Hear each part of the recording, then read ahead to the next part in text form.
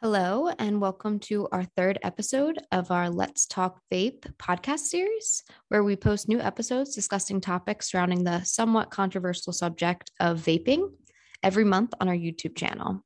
We are prevention specialists with the Alcohol and Other Drug Department from Helpline Youth Counseling. My name is Lauren. My name is Gabby. Hey everyone, my name is Kafila. So, for this month's episode, we will be debunking some common myths about the use of vapes. We will be breaking down this month's podcast episode into three parts.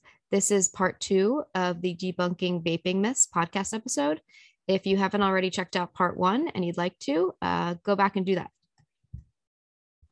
So, who are we? So, as I mentioned before, we are from Helpline Youth Counseling, a nonprofit organization that seeks to enhance the well-being in the youth in their families through counseling, education, and the utilization of community resources.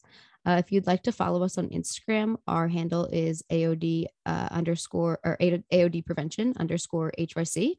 On there is where we post factual information about drugs and alcohol. We also promote our upcoming events and workshops on there.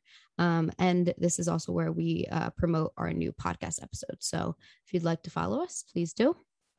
We started this podcast series because we wanted to create a space where we can discuss our opinions, share our research, and hopefully influence others to not engage in drug and alcohol use. But with that being said, we are not here to tell you what to do or how to live your life. We're simply trying to provide people with knowledge and resources in order for them to make the best possible decisions for themselves. So I would also like to note that we are not licensed health professionals, and everything that we talk about is not intended to be a substitute for professional medical advice or diagnoses or treatment. We're only here to share our opinions based on the research that we have done. Be sure to always seek the advice of your physician or other qualified health providers with any other questions you may have regarding like vaping or smoking or treatment for vaping or a cigarette addiction. But with that, let's dive into debunking some common myths about vaping. Let's just dive right into it. So myth number 3, which is actually very common amongst users and just the general public. So vapes produce water vapor, which is harmless. So this is definitely a myth. There's been tons of research done, tons of studies done that have looked into what actually is included in e-cigarettes. And commonly are some of the things that you see in this upper left-hand corner photo. This is actually released by the CDC. And so some of the common chemicals that are found in e-cigarettes. So one, we all know nicotine. I think by now the general public has a good idea based on, what the CDC has put out, American Lung Association. We know that nicotine is definitely harmful to the body. So we know that it can lead to respiratory diseases. We know that it can lead to heart disease, cancers. It's a carcinogen. So as a baseline understanding, I think we understand that nicotine is definitely harmful to the body. But what about those other chemicals that we probably don't hear about often, or probably either one, don't even know how to pronounce or know what they are? So for example, ultrafine particles. What does that even mean? So when people are vaping, there are very, very fine particles that can enter into the body and kind of attach to the lungs. And those things are also called carcinogens as well, because it can lead to cancer and then also other respiratory diseases. And then what about volatile organic compounds? What does that even mean? So that's basically just a fancy way to say man-made chemicals. So chemicals that are used in things like refrigerants or paints, or things that are added into certain chemicals for pharmaceuticals. So drugs, basically. And then you have cancer-causing chemicals. All of these things are cancer-causing chemicals, meaning carcinogens, and they can cause cancer. One of the most common, which is lung cancer, when you connect it to e-cigarettes. And then you have heavy metals such as nickel, tin, and lead. And we all know that these things are not great in big portions or in big varieties in our bodies. And so you also have diacetyl, and that is actually what the chemical that is used to create the flavoring. So how do you create that apple flavor? How do you create that cotton candy flavor? So it's just a mixture of diacetyl and other chemicals. And so again, the common myth is that vaping is just harmless water vapor, or that it's not really having such an impact on the body. You know, it's interesting. I think it's because e-cigarettes don't smell like traditional cigarettes. And so that smell that traditional cigarettes has, it's not really appeasing unless you are the user. But I don't think that the common public would agree that cigarettes smell good. So I think because e-cigarettes kind of don't give off that traditional cigarette smell, and it's kind of just either tastes like or it smells like the flavoring, or it doesn't smell like anything. People often think that it's just harmless water vapor, which is the common myth. But definitely there's a bunch of serious chemicals in it, which when combined can definitely cause things like respiratory disease, again, heart disease, lung cancer, and things like that. So it's definitely very harmful to the body. I think that's something that is our next step in having the common public understand. I know we know that nicotine is harmful, but do we really know what these e-cigarettes are doing to our bodies? And those are just some of the few chemicals that are most common amongst the board when it comes to e-cigarettes, and something that I think is our next step in trying to have the public be aware of. You mentioned that there's various flavors. So would you say that certain flavors are more harmful than others? That's a very good question, Gabby. I think that because diacetyl is used to create all of the flavoring, I don't quite know the scientific answer to it. But in my opinion, I would think that because diacetyl is used to create all flavoring, I would say I don't think that there's quite much of a difference. But if there are more flavors that need, let's say, more chemicals or a mixture of more chemicals than others, I would say that would probably be the most harmful. Now, I don't know which chemical that is or which flavoring that is, but I will say diacetyl altogether is a very bad chemical when ingested, or, when put into our bodies. It can definitely be fatal and cause lung disease and cancer and things like that, especially when builds up over a long period of time. But as far as which flavor, I wouldn't know exactly which one. That's a great question, though. So kind of like off that question, Vila, do you have or in your opinion, do you believe that there is one chemical that has been found in these e-juices that is more dangerous, or like the most dangerous? What do you think about that?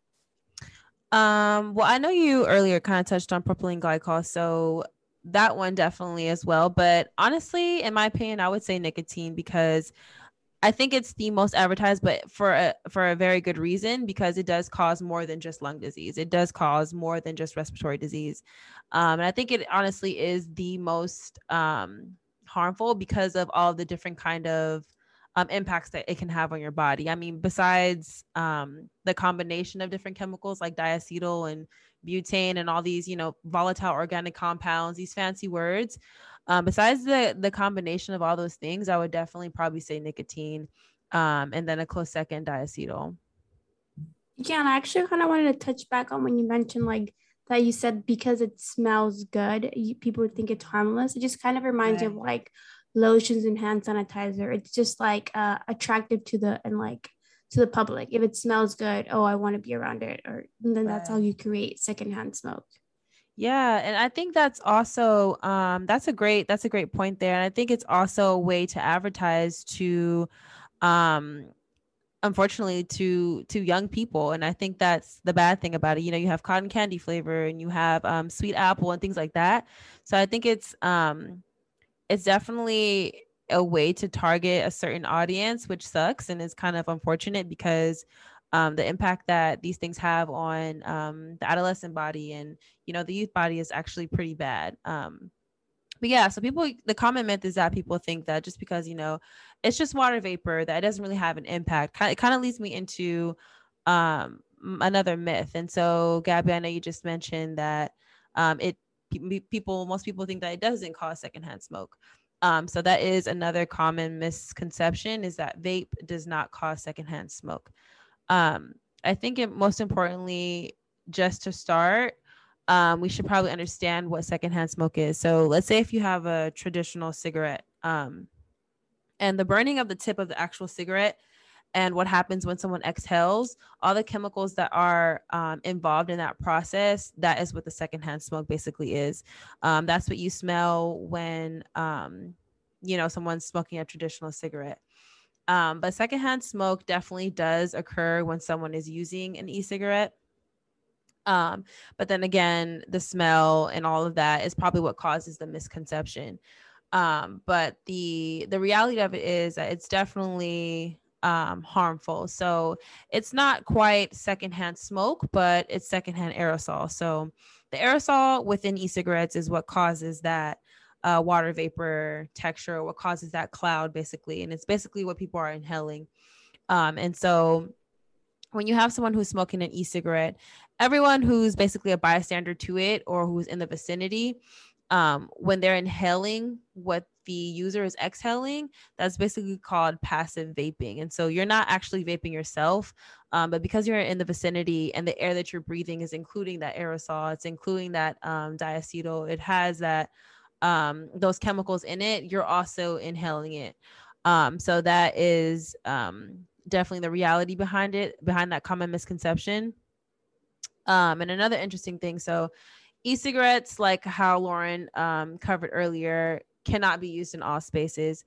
And it definitely, besides just exposing it to, or exposing bystanders to secondhand aerosol, it definitely makes enforcement of smoke-free policies difficult. So when you have these community organizations or when you have agencies who are trying to fight for smoke-free policies, it definitely makes it harder because people have these common misconceptions that there is no secondhand smoke. It's just water vapor. So it definitely makes it more difficult because of these common misconceptions. And then it also influences the accessibility to tobacco usage. And so it makes people think that, it's not that harmful. We can do it. It's just simple. Like you're walking through the mall. You don't smell it like a traditional cigarette. You don't need a designated area to go and smoke it. So, a lot of these things just make it difficult to promote health and wellness when it comes to tobacco and nicotine usage. But something that's also pretty important to know, an interesting statistic that we found is that 45% of adults don't think that, e-cigarettes are harmful or the secondhand aerosol from e-cigarettes is harmful to children. But we definitely know that the brain doesn't finish developing until 25 years old. So if you're smoking an e-cigarette around adolescents or youth, or, even in general, just secondhand aerosol in general, it doesn't matter if it's adolescents or youth, but especially them, they're definitely vulnerable to the secondhand aerosol and the impacts of that, along with women who are pregnant. And other vulnerable populations like those who have respiratory compromising illnesses. So it's definitely, secondhand smoke does exist in e-cigarettes, and it's definitely a new field for research, and research is coming out, every day, and it's very fairly recent in the scientific world, but definitely is leaning towards the not so good side. So that's definitely something that we're finding. And so how many feet do you think is enough to not be exposed to secondhand smoke? Great question, Gabby. So when I was doing a little bit of research, I found that 20 feet is the span. So let's say if someone is smoking e-cigarette or traditional cigarette, to be within 20 feet or further is best. My personal opinion is if you can smell it, you should probably get a little further, but that's what research says is 20 feet is good.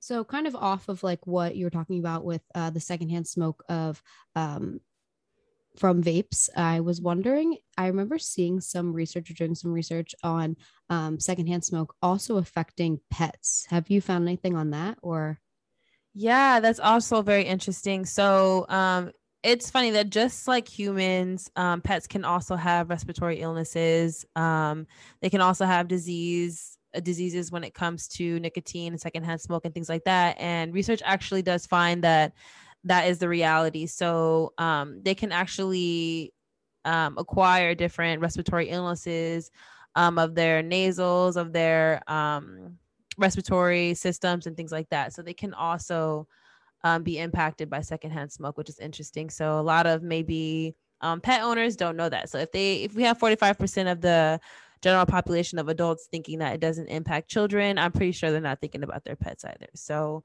I would definitely say that's a good question that you ask, Lauren. That's so sad because Yeah, the poor little innocent pets they don't want to smoke these cigs, but They don't know getting, that 20 feet is enough. yeah, they don't know. But great questions. We kind of been talking a lot about the different, misconceptions that people have. And I want to really talk about, what the impact is, but I'll go ahead and hand it over to Gabby to talk about that. this brings us to the end of our part 2 of our Debunking Vaping Myths podcast episode. If you would like to listen to Gabby debunk the myth that vaping isn't as bad for you as smoking traditional cigarettes, head to part 3 of our Debunking Vaping Myths podcast episode. If you have any questions regarding this episode, feel free to email me at lgraziani@hycinc.org. And if you'd like to follow us on Instagram, our Instagram handle is AOD prevention_HYC. And again, we just wanted to note that we are not licensed health professionals, and everything we discuss in this podcast episode is not intended to be a substitute for professional medical advice, diagnosis, or treatment. Thank you all for listening, and go check out part 3 of our Debunking Vaping Myths podcast episode.